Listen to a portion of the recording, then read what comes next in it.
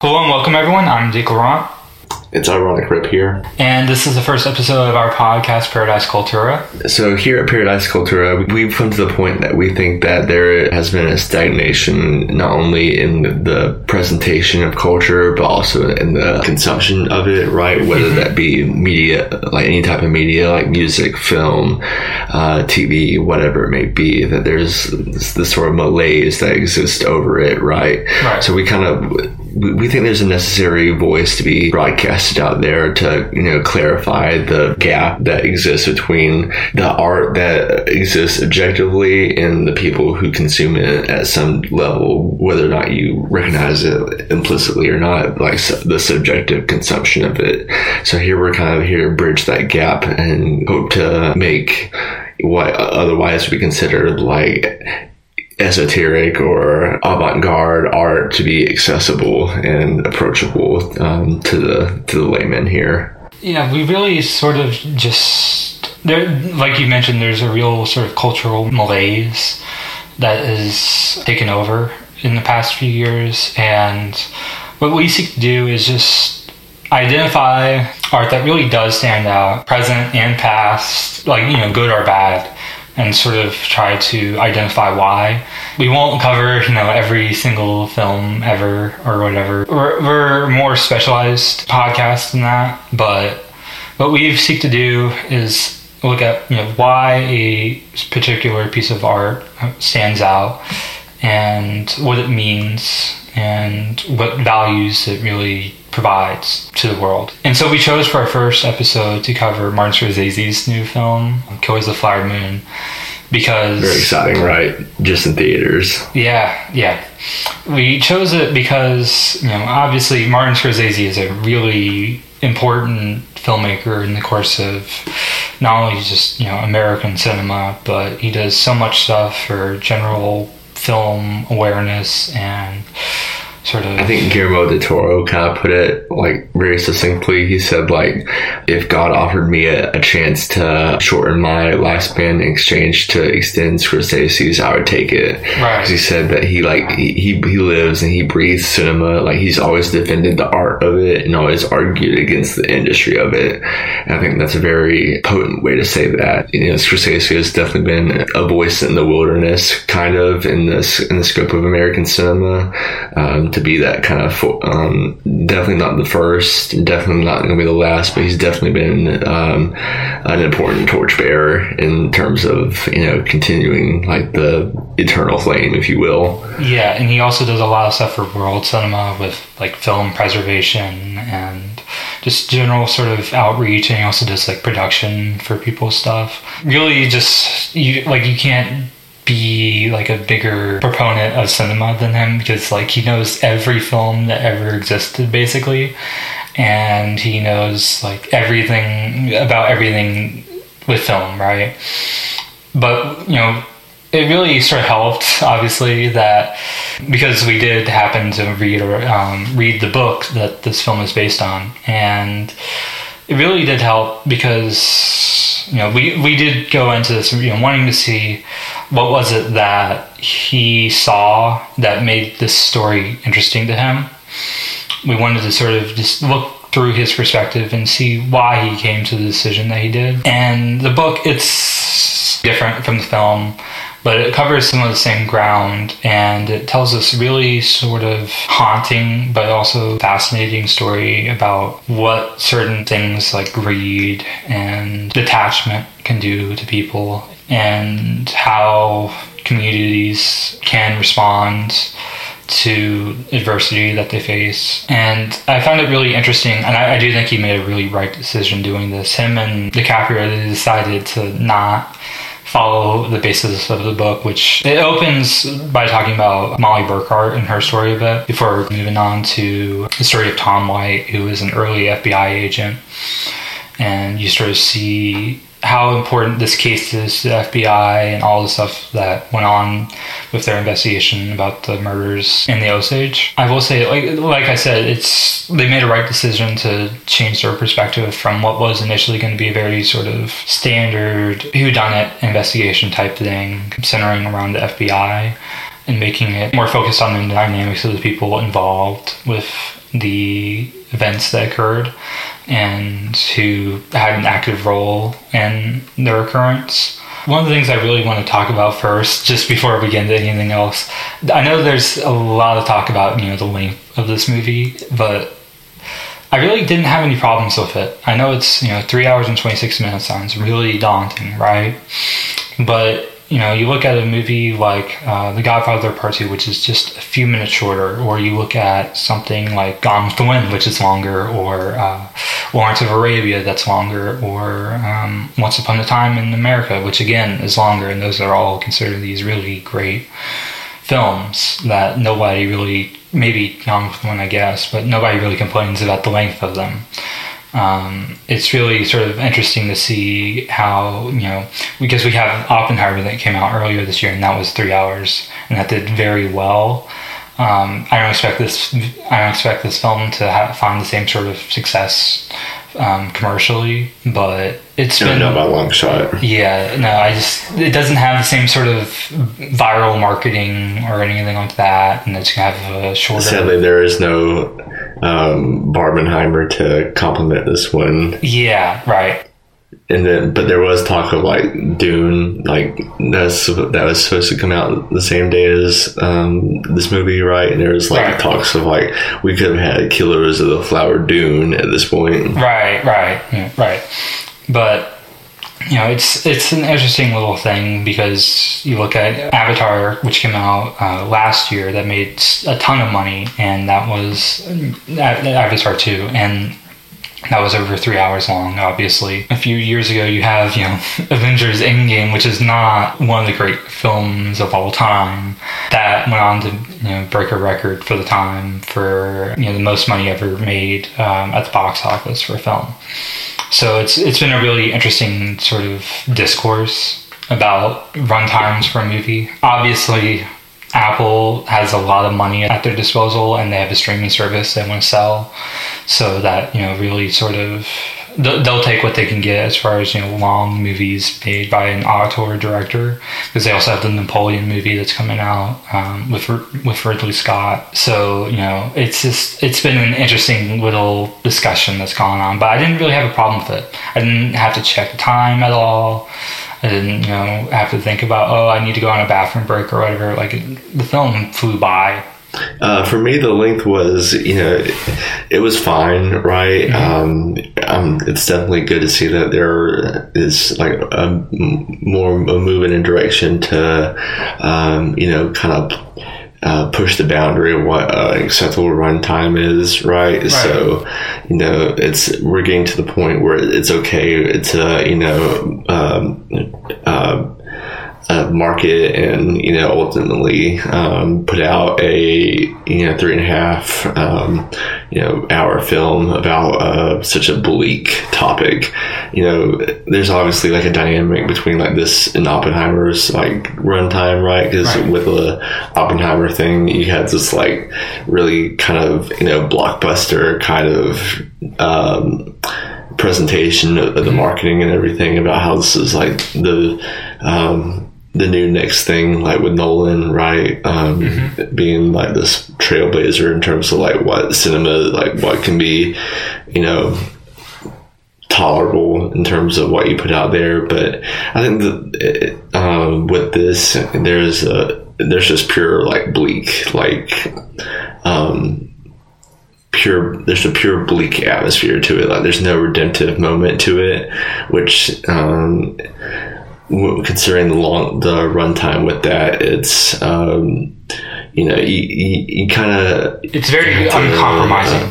There's no point where it sort of gives up on anything. It's just, this is the story that Scorsese wants to tell, and he has all the resources in the world at his disposal, and he's going to tell it. And you're going to like it or you're not going to like it, but you're just going to have to take it for what it is. And for a guy like him, that's really nice to see that. he obviously has a lot of cachet to his name because, you know, even though he hasn't been like the super profitable guy, like he's not James Cameron, he's still like, he's the guy that, you know, made all these really big movies. Like he's made Taxi Driver, he's made Raging Bull, he's made Goodfellas, he's made, you know, The Wolf of Wall Street. Like he is a really important name. And you know, I don't expect to see a bunch of other directors getting to make 3-hour movies if they want to anytime soon, but it's still just nice to see that someone like him is getting the opportunity to do what he wants, because there's been a lot of times, you know, in his career where that hasn't been the case, and where he's really had to fight to be able to do what he wants, and he's had to make movies that he didn't really want to make. So it's just really nice to see, you know, towards the end that he doesn't really have to deal with any of that stuff and he just do what he wants. Yeah, and that's definitely kind of on display here in more ways than one, because, you know, prior to the release of this film, he had comments that he was putting out there in interviews and so forth that this is a very like morbid film to him, or at least he's in a very morbid state of mind, right, in terms of approaching his own mortality, his own you know, his own eventual death, right? Very contemplative. He's trying to do as much as he can with the time he has left, and so here we kind of see that translated, and we'll kind of touch on what happens there, the penultimate scene in this film before it ends, right? And there's definitely more to go from there. We'll address that as we get to it. Right. So, you know, I do want to, you know, since we've covered that, I do want to just give a couple just opening thoughts, and then we'll get into the story. So, yeah, my initial thoughts on this movie is that, like, going to it, like, there was a certain, like, expectation that this was going to be, like, an era-defining, like, blockbuster addition to his catalog. Yes, his catalog, right? The word lost me there. But what you kind of get is like this subversion of like expectations, and it's like this really kind of not really reserved work, but it's definitely, you know, it's like he fakes you out with the punches that he's throwing, right? It's like, and you really don't know what to expect at that point. I think that's kind of like the beauty of like the entire like work that you end up getting, because it's very, like I said, it's very bleak. There's like no redemptive moment to it, and you know, you take it as it comes, and you just don't know where he's taking you when you initially start this film.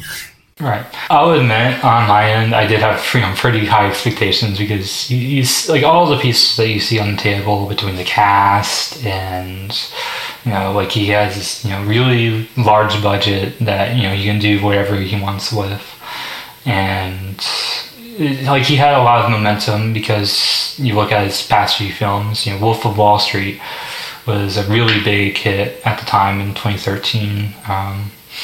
Then Silence, which didn't really do well commercially, and it didn't like have the most noise around it. But if you know what the story it tells is, and if you watch it, it's a really beautiful film. It's a very meaningful film.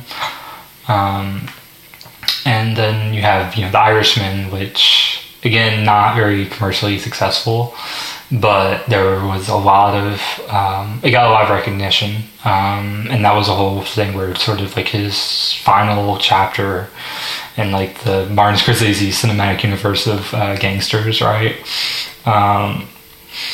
But it's like I did have a lot of expectations.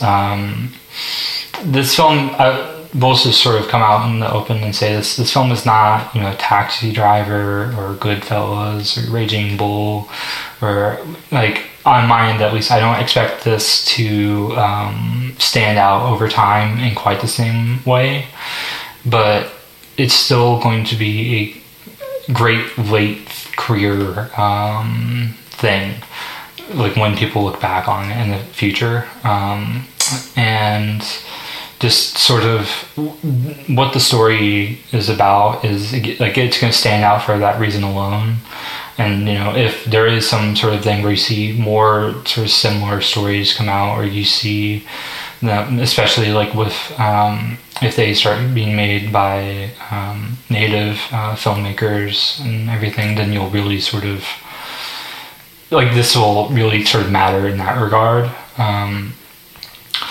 But on my end, I really appreciated this film for the fact that, like we've said, it's a very uncompromising thing that just it knows what it wants to be and it just does it. And also, it's very it very much knows generally what it wants to do, and it sets out to do it. What it does is it paints this really sort of interesting, like, dark picture of things like what love can look like when you're involved with really sort of dark actions against the people that you're supposed to love. And it talks a lot about, you know, greed and sort of how much you can value other people and still, you know, be selfish. Like, it also goes into how, you know, for a time, like, some really awful acts can be done and, you know, nothing happens, and it can, like, these things can go on for a long time. But I do want to now sort of get into the film. So we open with showing that this tribe in Oklahoma, the Osage, had lost their land, and even with that, they had still been favored by fortune, because the reservation that they did manage to get happened to have oil on it, and they very quickly became a very wealthy group of people. And you see this really, like, nice montage showing just, like, the sheer wealth of this society and how they were, like, you know, the richest group per capita on Earth at the time, right? And, like, it's just like, they were victims of circumstance, right? And like, both in a good and a bad way. right. But you know, it's, like, very prosperous. And, you know, what happens when you're prosperous is other people want to get in on it, right? So, unfortunately, the government, even though, you know, they own this, you know, bit of land and stuff, and they have oil on it, the government deemed them incompetent to spend their own money. So they would have to get approval in order to, like, spend certain, like, X amount of money on certain things and stuff. And they had to have, like, a legal guardian that was responsible for them, right? Mm-hmm. But you would see these things where it's like, you know, they want to collect their money, and then, like, immediately as soon as they collect their money, it's like, oh, I can take your photograph, or I need you to buy, like, this thing from me, and then, you know, if you do that, like, any favor you need or whatever, just buy another thing for me, right? Like, it's like you see these people that, you know, don't belong to them, that are immediately just sort of trying to capitalize. And in this environment, we get to see a man by the name of Ernest Burkhart, who's played by Leonardo DiCaprio, arrive because he had fought in the Great War, and he's coming back to his family in Oklahoma. He reaches his uncle, William Hale, who's played by Robert De Niro. Which the funny part of this movie is in his 70s now, right? Yeah, he's now turned 80, but, you know, shot in the 70s. And he's, like, playing this, like, younger guy, right? If you look at the side by side, kind of like a jarring, like, night and day almost. Right. It's like the guy is supposed to be in, like, his 40s and 50s. They're in, like, the actual, you know, story of this. But I mean, it works fine. Like, and it almost kind of works better if he is, like, an older man, because you see sort of what motivates him and the action it takes, and it almost makes more sense that way. You know, to see him like that, right? Mm-hmm. But, you know,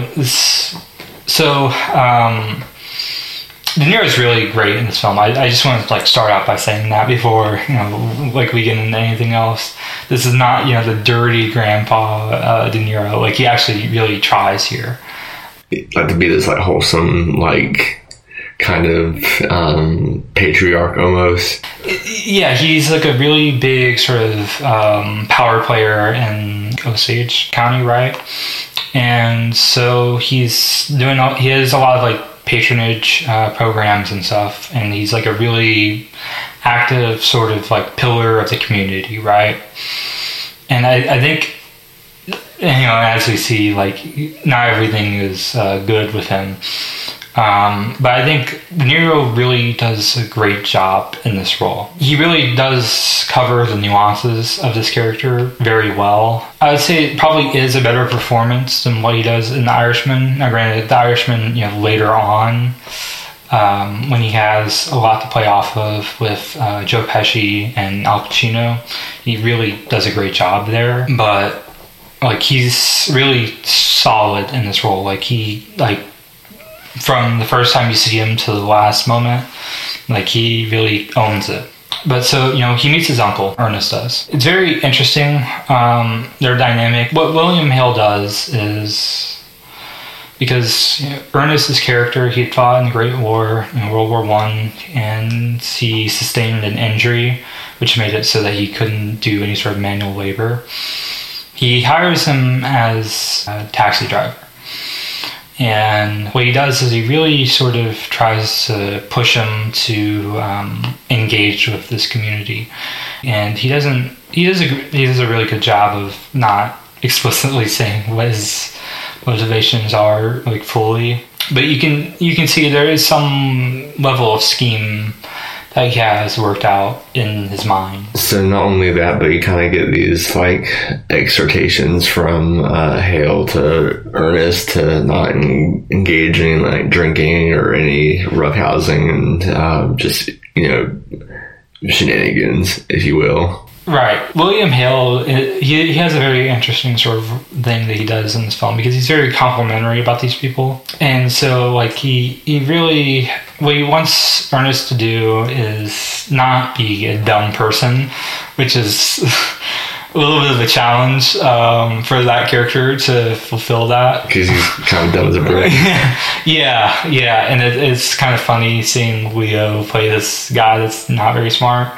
Like, he's done it before, like, if you watch Django Unchained, where he's supposed to be this plantation owner, but he's not. He doesn't even really like run things there, right? And like he even almost has like the same teeth, like, as like the guy like ugly him up for this role as his character in Django Unchained. But no, like, he really sort of, he wants Ernest to make himself known to these people, but not in a bad way. And not only that, but also he's kind of like hinting to the fact that he wants him to hook up with one of the Osage women, right? He wants him to become like really integrated with the community. So what we see with Leo, like we've been saying, he's not really a smart man, but so he picks up this one Osage woman by the name of Molly Kyle, who is played by Lily Gladstone, who I hadn't seen anything that she'd done before this, but she does a really great job in this film. She's very powerful. She, like, even when she doesn't have any lines in the scene, like, every sort of shot that you like put on her, she does such a great job of physically acting, and like, you can just read her mind just off of her expressions and stuff. But so, Ernest, he picks up this woman, Molly, and over time he starts to really have an interest in her, and Hale obviously wants them to pursue it, but Leo's not the smartest guy in this film, and so Molly, she can, because like Hale says, these are very smart people, she can kind of read through him a little bit, and she even calls him a coyote who wants money, right? But Leo, Ernest, he really sort of still, like, even with this sort of awkward like charm offensive that goes on, it does work, because she really sort of thinks there's more to him than that. Like, she thinks he's just going to settle down and just start a family and stuff, right? Like she doesn't really see, like if you call him, a coyote versus, a snake or whatever, it's very, coyotes, they're not the most aggressive animals, they'll take what they can get, obviously, but they're not, like if you look at the food chain and stuff, they're not that high up there, right? And the capitulation here is like kind of subtle, like sudden too. It's like one moment, he's a dirty coyote who's just looking at her money, right? But then, next, before you know it, he's being invited in for like soup or whatever. I think it's like, because the thing is, obviously, like it's not happening all at once, right? Like it's not just like, one day is this thing and then the next day, oh, well. No, I mean, there's like a great sort of scene of him in the car, like, driving her, trying to like poke and prod and stuff and see like, like if she's single and everything, right? I'm sure like over time, like even though like he's not, the most subtle guy ever, like she probably did, she probably saw something in him, right? Like there's gotta be like something there, still. And so, De Niro's really happy about this. Around the same time, you really sort of start to like slowly piece together what Hale's end game is, because what Hale wants to do is use a system of inheritance to eventually get all of the money that is owed through oil rights to him and his family. And the way he seeks to do this is to have a lot of tragedies happen that he indirectly benefits from and then eventually will benefit directly from. And he is using, it's not just him, but he uses Ernest to do it. He also uses Ernest's brother Byron and some other people. But it's this really sort of elaborate, long thought out thing for him, where he has a plan and he thinks he can.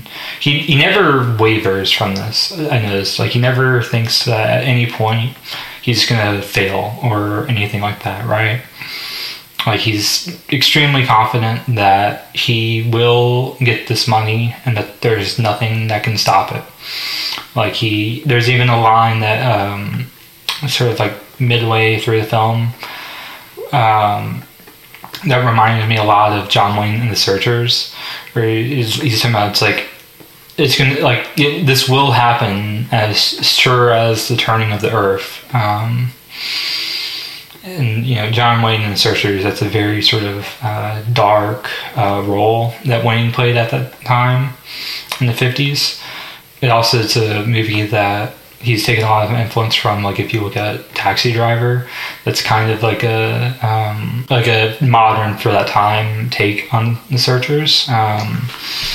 But what happens is even though Ernest is sort of in Hale's plans, he's still really in love with Molly, and so they get married. And this, of course, this eventually develops into a point of absurdity. It's there's this jarring juxtaposition between this guy who seemingly loves his wife decently enough, right. But then also this guy who's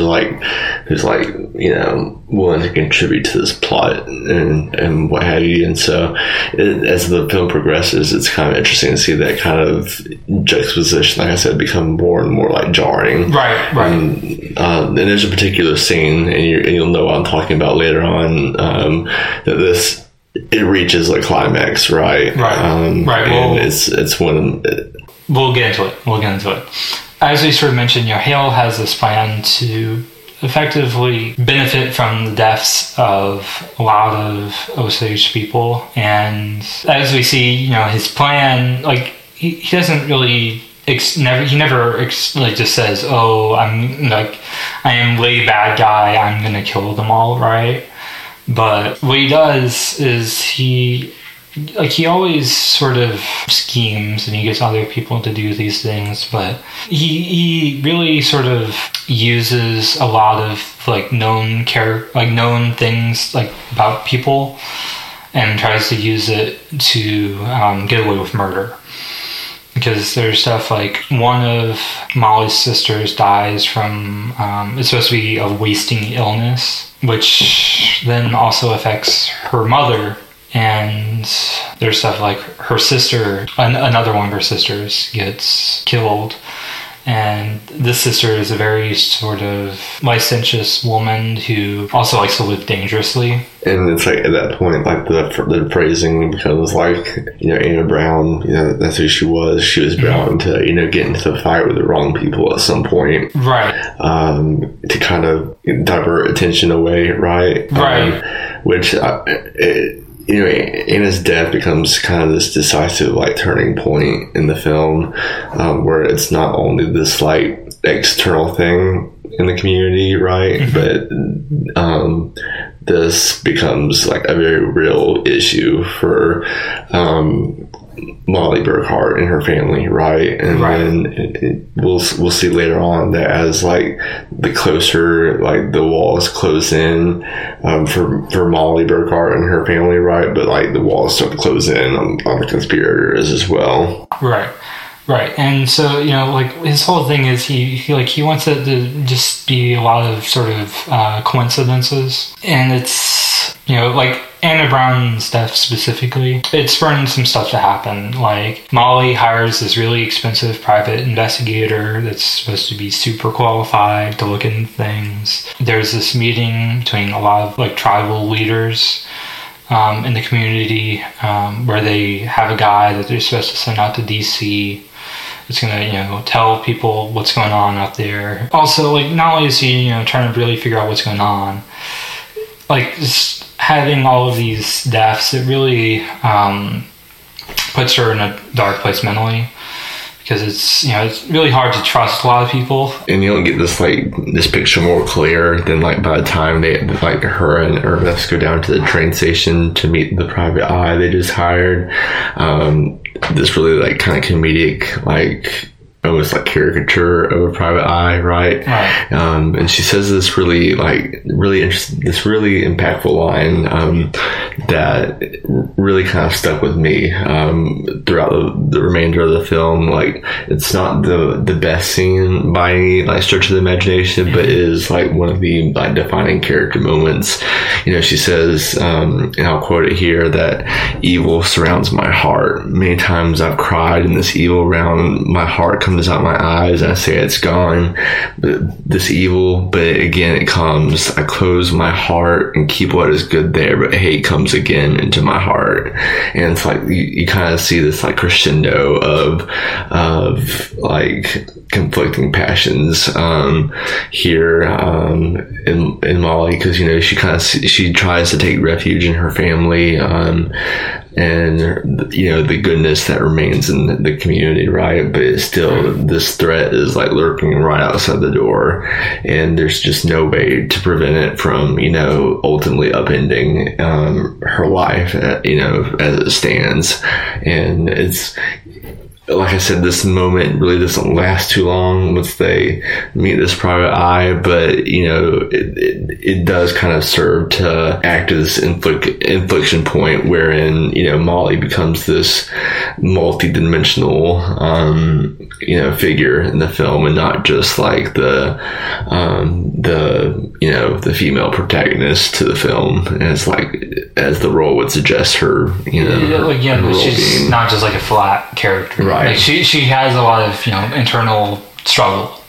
At the same sort of time, like while we get to see sort of more of the sort of plotting and scheming that goes on, like there's a thing where Ernest tries to get his car stolen so that he can profit off of insurance fraud. And that, because he's not a very smart guy, that doesn't go well. And so then there's all these other things, like there's these other murders that, can't be done as initially planned because of how that's messed up. At the same sort of time, because Hale, he really at no point does he ever want to give up on his plan, right? Like he's completely just bought in, and he has no sort of second thoughts or whatever. And there's no off ramp at this point too. Right. So one of the things he does is, because what he's been doing is he's been having all the inheritance rights go to Molly, which will then go to Ernest and their kids. He decides, having her be like the last of her family and just, living out her life, that's not good enough. And, he really sort of puts Ernest in this tough spot because he's really upset that she's been running around trying to do stuff to look into what's going on. There's this whole scene where they're at a Masonic lodge, and Hale spanks him with this paddle and stuff. This, and that kind of cements that patriarch figure, right? That he's this he's this great father, right? And he's disciplining his child who's disobeyed him or something like that. And the imagery is kind of funny because this is grown man. It's he's on his knees and he's has some dignity and right. It's really humiliating. Stand up for yourself. Right. It's really humiliating stuff, right? And he always he makes him call him King Hale and stuff, right? Which is a very sort of that's a real sort of king as a title. It's a very strong title. But what he does, and I will also say that room that's in it really reminded me of Eraserhead, the whole thing where his Jack Nance's head falls off, and then the baby's head grows, right, on his on his body, that whole checkered floor thing.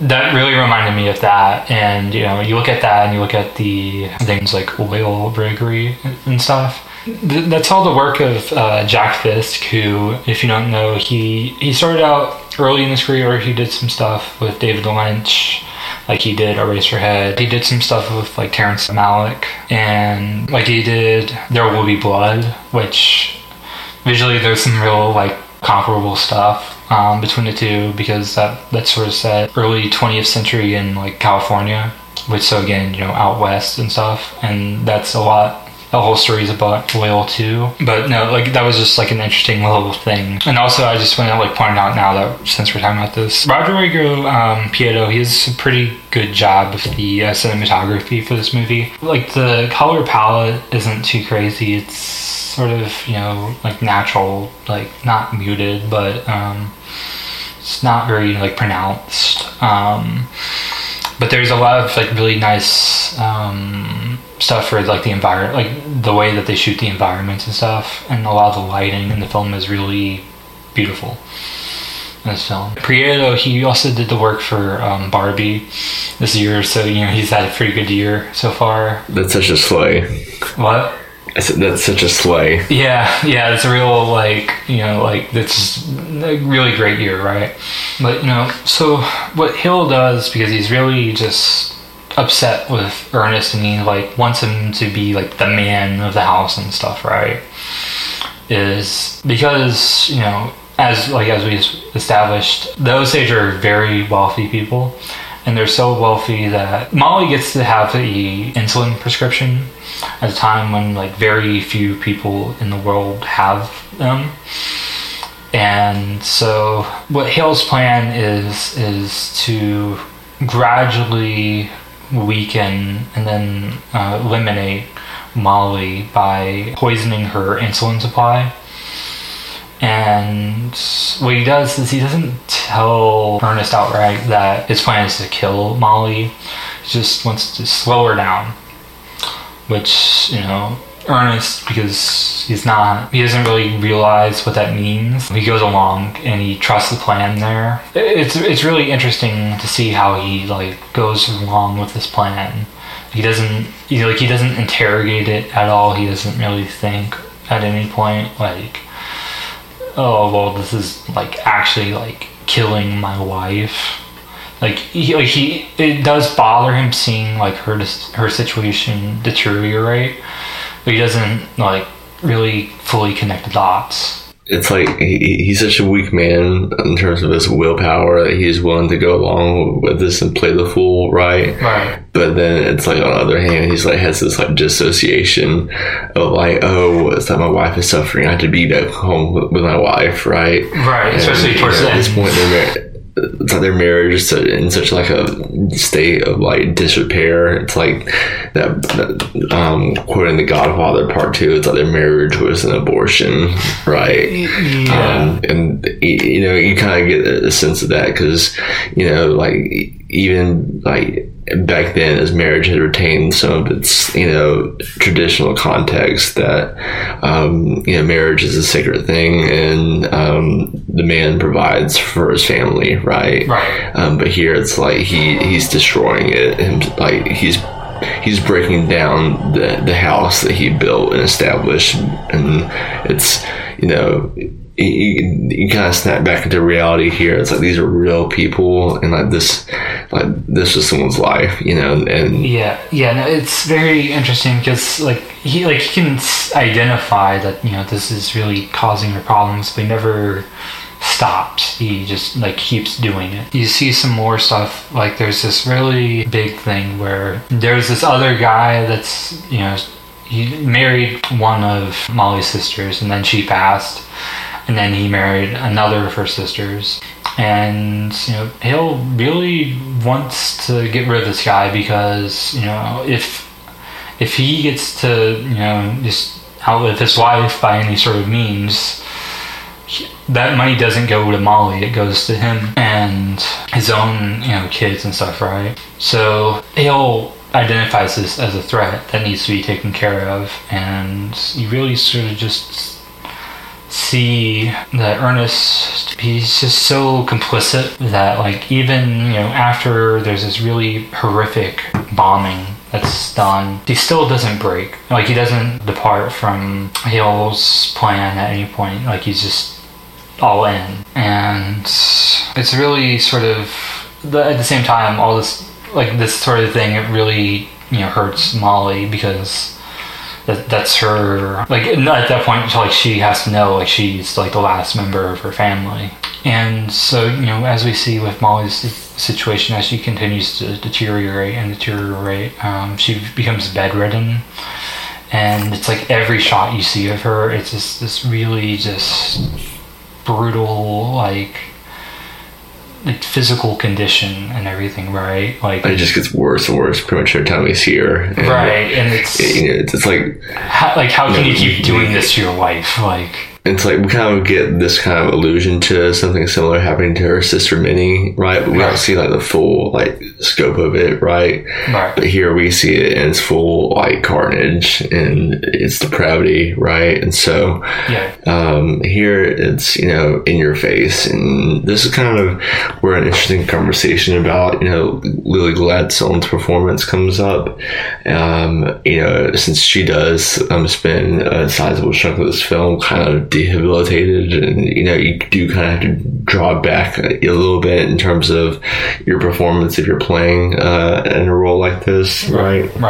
Yeah, it's like she just, it's like every time you, like, it's a lot of just, she'll get like a shot on her face or whatever, and she just has to really sell it. And it's every time that, you know, there's a shot on her face, she happens to, you know, do it very well. And it's around this time that she has these sort of like visions stuff, because one of the things that we see with her mother while she's still alive is there's this thing about an owl, and it's sort of it's a like an omen for like this realization that the outsiders are killing them off. And, you know, eventually she has it too, and it's as Ernest is about to give her another dose of insulin. And like this, like the way it's sort of communicated, it reminded me a bit of you know how in like Twin Peaks there's all the stuff with the owls, where it's like the owls aren't what they seem, and like it's stuff like with Bob, right? And not only that, but like this small insertion kind of, you know, paints a more spiritual tone to the film, right? Which, you know, I think that's now that I think about it, it's like that's kind of like an underrealized like aspect of the film. And because the natives, like in the very beginning, they touch on their beliefs, like the sun is father, right? Or no, fire is father, right? And sun is grandfather, and the moon is like mother, right? And so forth.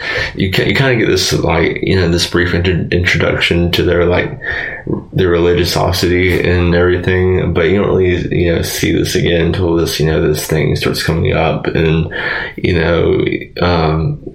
and at the beginning of this film specifically, there's this like really kind of interesting moment where they're burying a pipe, right?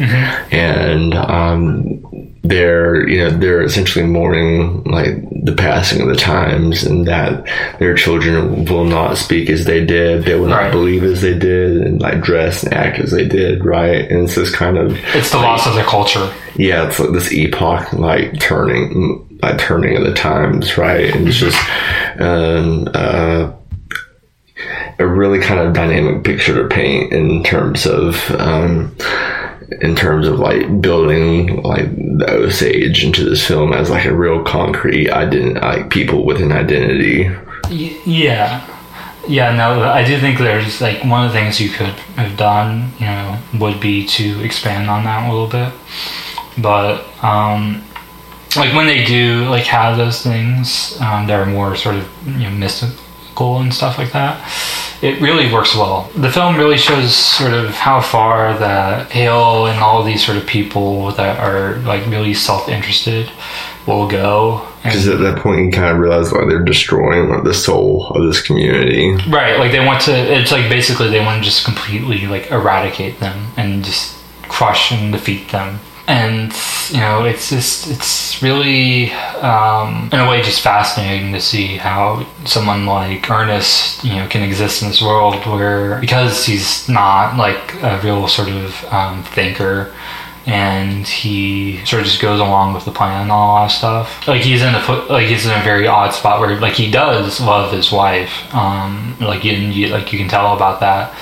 But at the same time, he's so complicit in the destruction of like everything she knows, and like at least to a certain extent, like complicit in her own destruction. You could almost argue that like the tragedy of like Ernest as a character in this like work as a film, right, is like his absolution does not come at any point, and it's like he exists in like this purgatorial state of like having this fidelity to your wife and the care, diligence you owe to her, but you're stuck in like your crimes and your vices, and from those things like there's no return after they've been committed.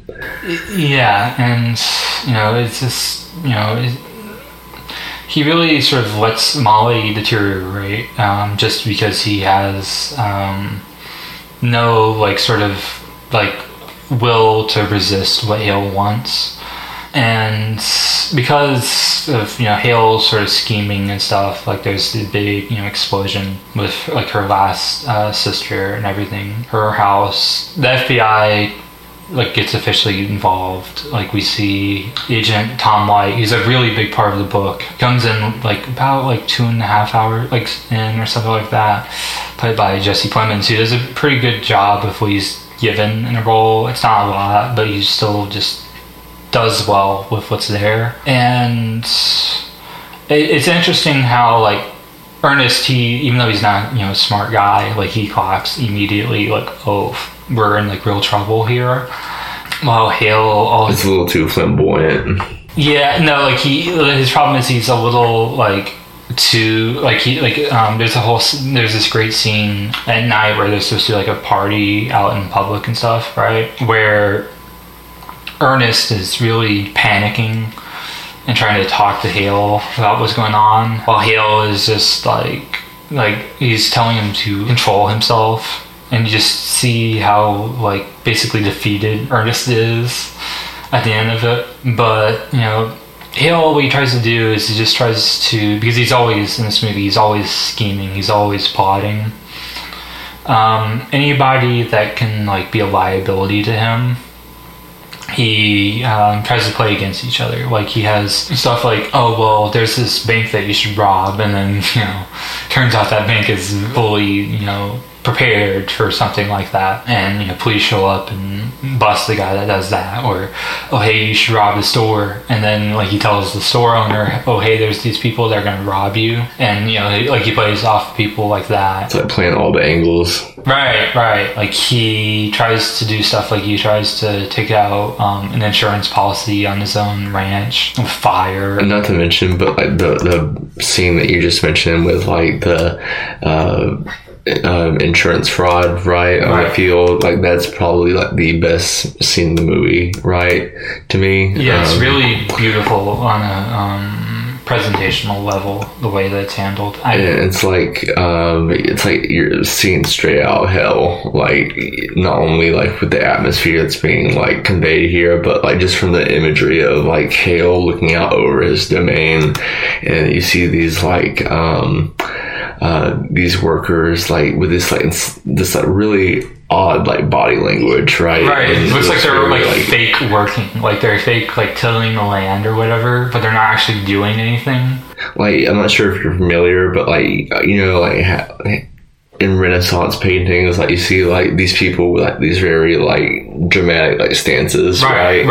It looks exactly like that, to kind of paint these like drastic like images of like humanity and just like human movement, if that makes sense.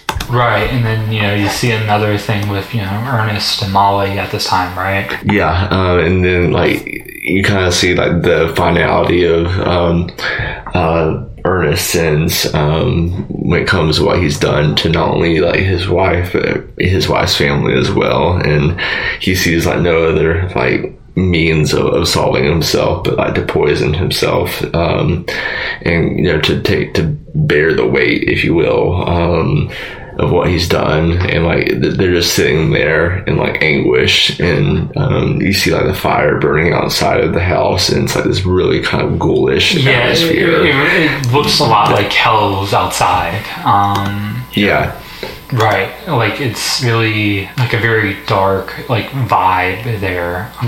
Jesse Plemons, he's trying to get around and stuff, and eventually they get Ernest, and what they do is they deprive him of sleep, and they play one of Hale's guys against him in order to get as much testimony out of him as possible, because if you get one person, then nobody wants to just sort of be like even if like they know they're gonna take the fall for something, they're just gonna start dragging in more people so that they aren't like the only person that suffers consequences, right?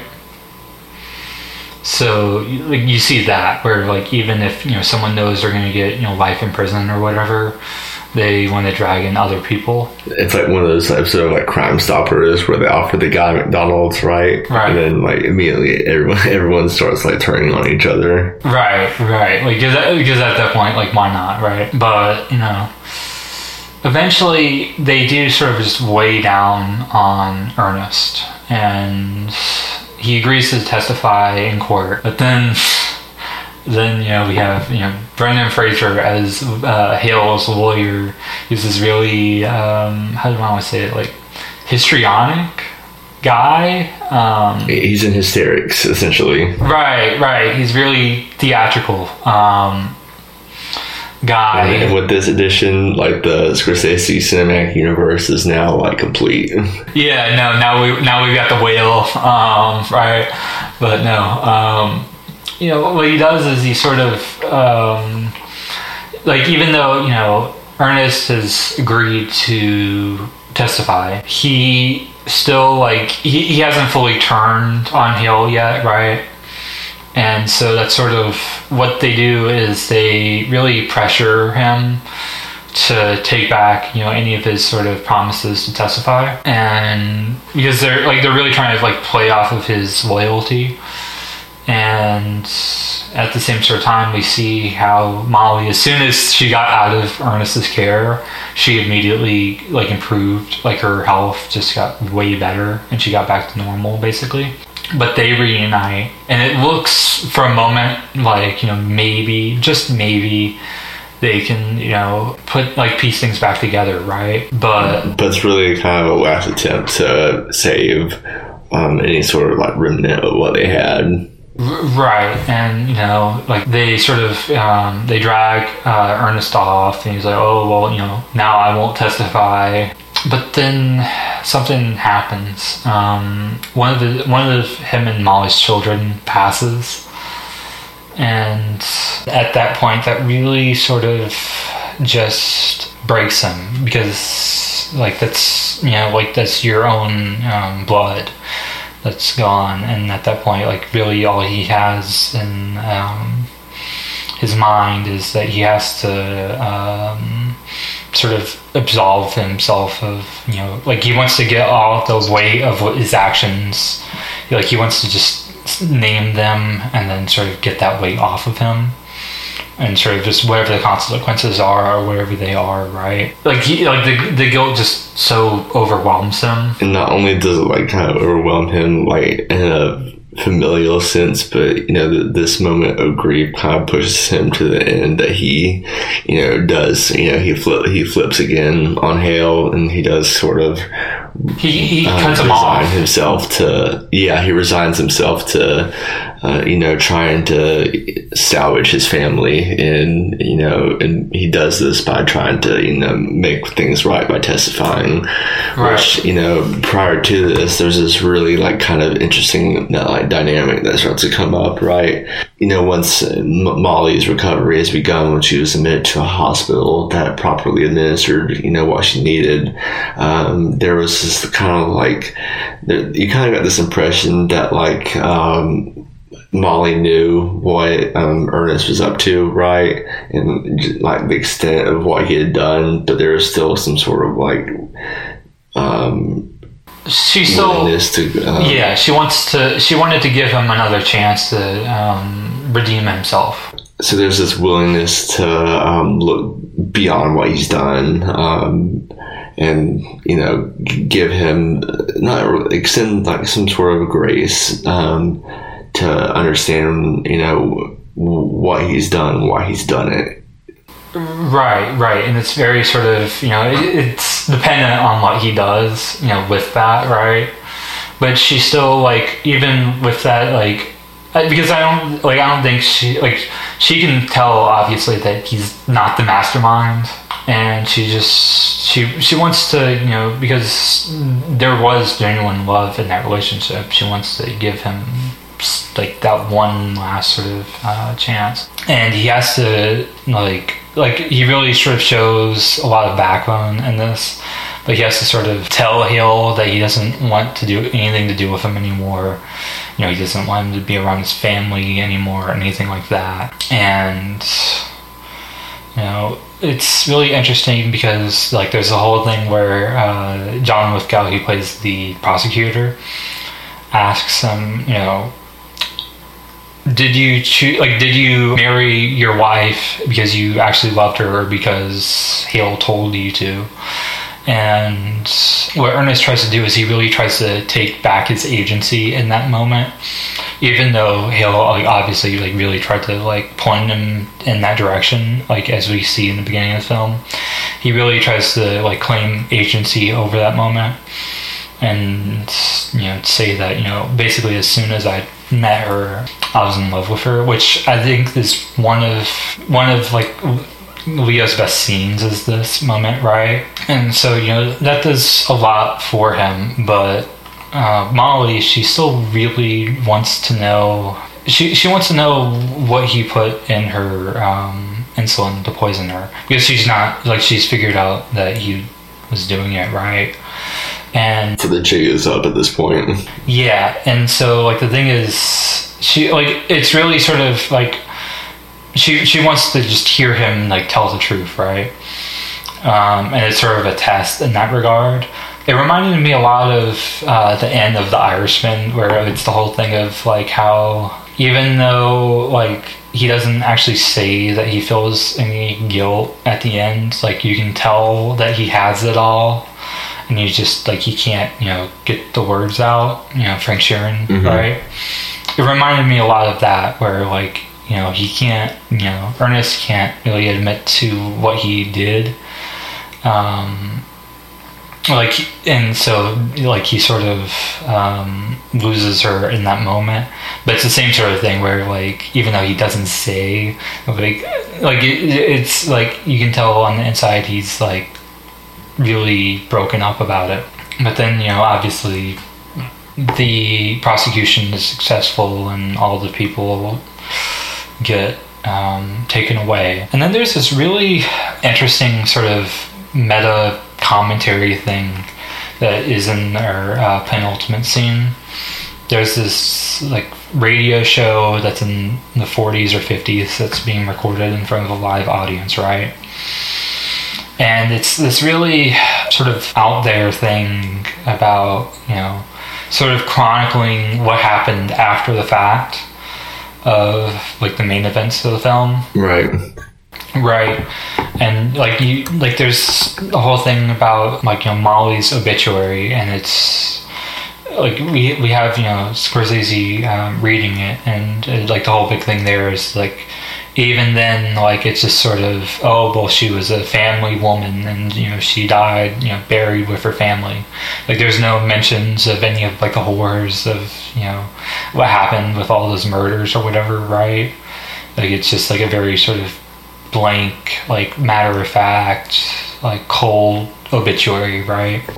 Well, yeah, and so I'll pick up here. And what this scene kind of does, before we get to the bread and butter of it, is that like you just saw in the film for the past 3.5 hours, you saw this sort of very human, intimate picture of what transpired and the associating or the accompanying evils with everything that transpired, right? But right. Here you kind of see it like condensed into this like caricature form of like this cartoony radio show with the sound effects and everything. Right.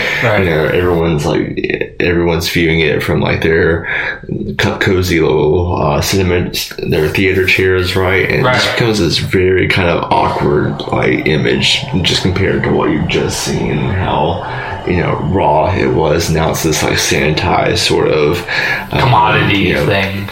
Yeah, and with Scorsese himself kind of inserting himself into this picture, you kind of see this wrap up of this line of thought he's been having in terms of his own mortality and his own ability to do what he can with the remainder of his time, alive in terms of cinematic output, because there's so much story to tell here in the external world, right?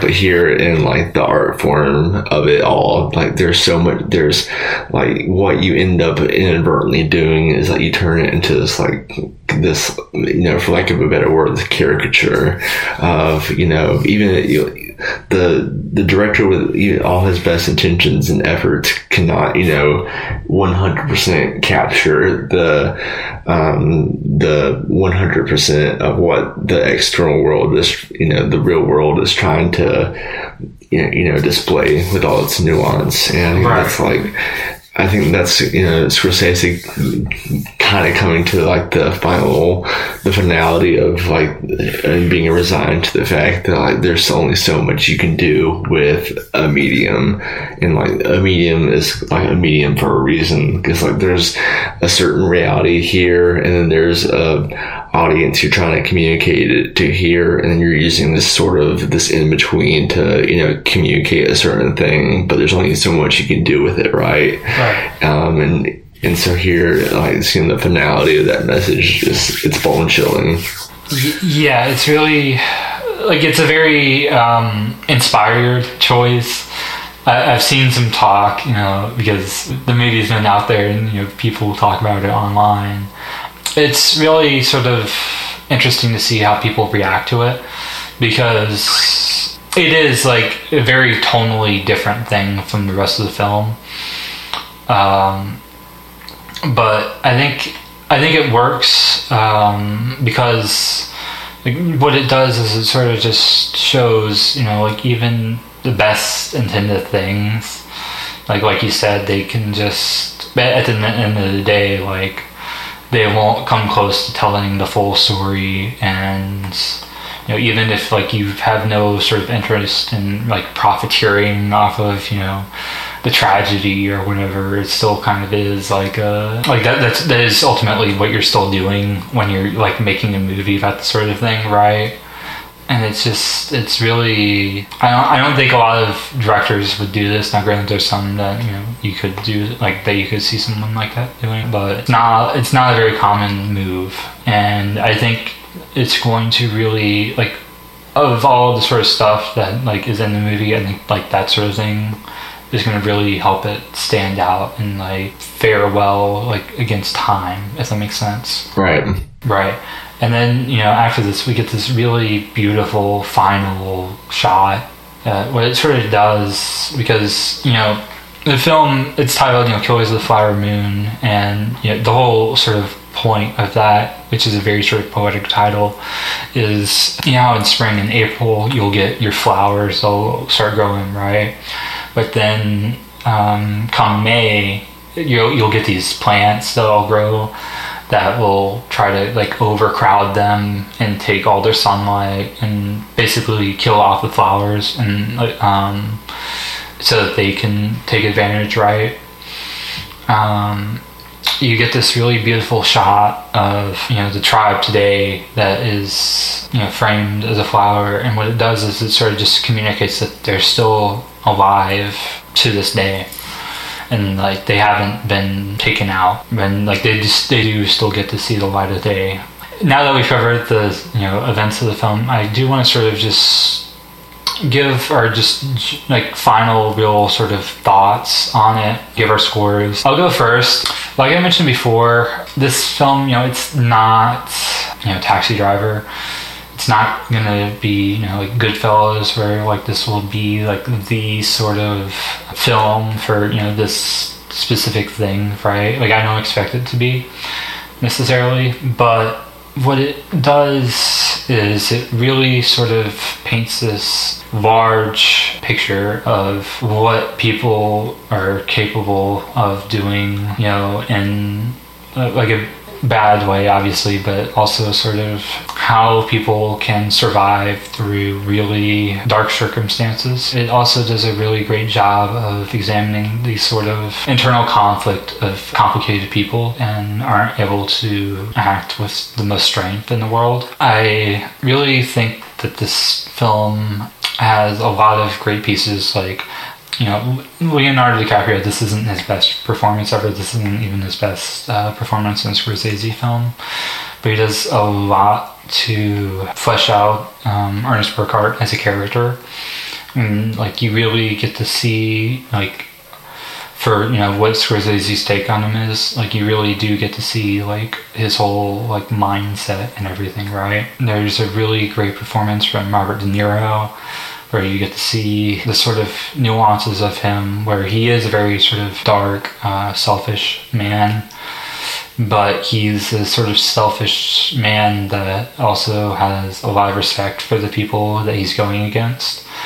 And, if he wasn't, the same sort of evil person that he is, you have to sort of wonder how things would go. Lily Gladstone, she really, like we mentioned before, this is like our first sort of exposure to her and anything, but she really owns her role, and there's a lot of humanity to her role. She has a lot of limitations in terms of what she can do as the film progresses. And like she's not allowed to do all of the same things that other actors are afforded to do, but she really gets the most out of it, regardless of her circumstances there. I think the film's runtime isn't a problem at all. It's really beautifully edited. There's like, save for like a couple scenes that are a little hit or miss, I don't really have any problem with that. I think the Direction is always really strong from Scorsese. Like, you can tell this is a Scorsese film. I would say a lot of the casting in general, like, they do a lot of great work with just casting like people that fit like perfectly in sort of 1920s Oklahoma, right? Like, that's all great. I think the film is like on a cinematography level does a really solid job. It's not, the most spectacular looking film ever, but it uses its environments very well. The production design quality is really high. I would ultimately give this film a 9 out of 10 score. Like I said, I don't think this is going to be like the defining film of the decade or whatever. But I do think this is going to be in the future seen as a really important late career film for Scorsese. And it's going to be a film that shows this sort of range, and it's going to show, hopefully in the future, that it had influence, and that similar stories will be able to be told and told well. And that's sort of where I come out on it. Yeah, so I'm just going to come out, horses at the gate, right? That it's a 9 for me. I think that's a really comfortable spot for me to put it at. It's, like you said, it's not like the movie defining, like, it's not a decade defining movie, right? It's not going to be your all-time greats, right? But I think it is a fantastic film. I was very excited going into it. Obviously, like, it's been a good year, and hopefully it can continue to be a good year for certain releases. But this was by far my favorite, most like expected release, and I think how can I say this? Like, I feel like I got what I wanted out of it, and with like the performances done by DiCaprio and De Niro, especially in Gladstone, I feel like you get something satiable, right, and very substantial there, right? And so there's it's a tour de force of these this intersection of talent, right? And that's true from a production standpoint as well, with Scorsese and his team, right? Can you remind me the name of his editor? Thelma Schumacher. Even her performance is like, in terms of like stitching this like kind of almost like this tapestry of this film, and I think it does. It does its job in not making it feel like a 3.5 hour movie. And there's just so many good things to say about the overall ambiance of the film. Like, you feel like you're watching you almost feel like you're watching a murder mystery, but there is no mystery. Is the thing. It's sorry to cut you off. I think like the thing that really, you're good, exactly. It's like what I think it sort of thrives in is it's like there's no ambiguity over who's doing it, and then it's also like it's like, so it doesn't try to like, oh well, maybe this person will survive or whatever.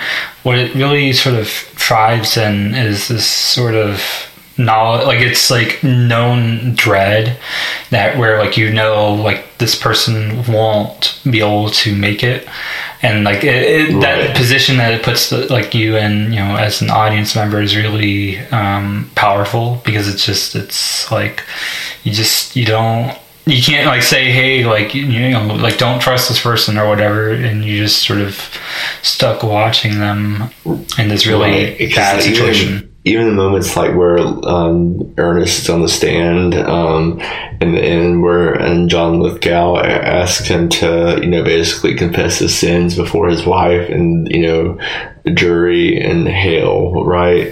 It's like he admits, like, I loved her, but I also I did these things. Like, my heart is like literally, like, I'm a sucker for like relational dramas, right? So like my heart is like seized in that moment, and it's like you almost like wither in on yourself when you just hear like this like insane like juxtaposition of, love for your wife and also but just great disdain for her humanity and whatnot, and just disregard. Yeah, absolutely. And it's but coming out of it, I think it's going to be one of the best of this year, right? And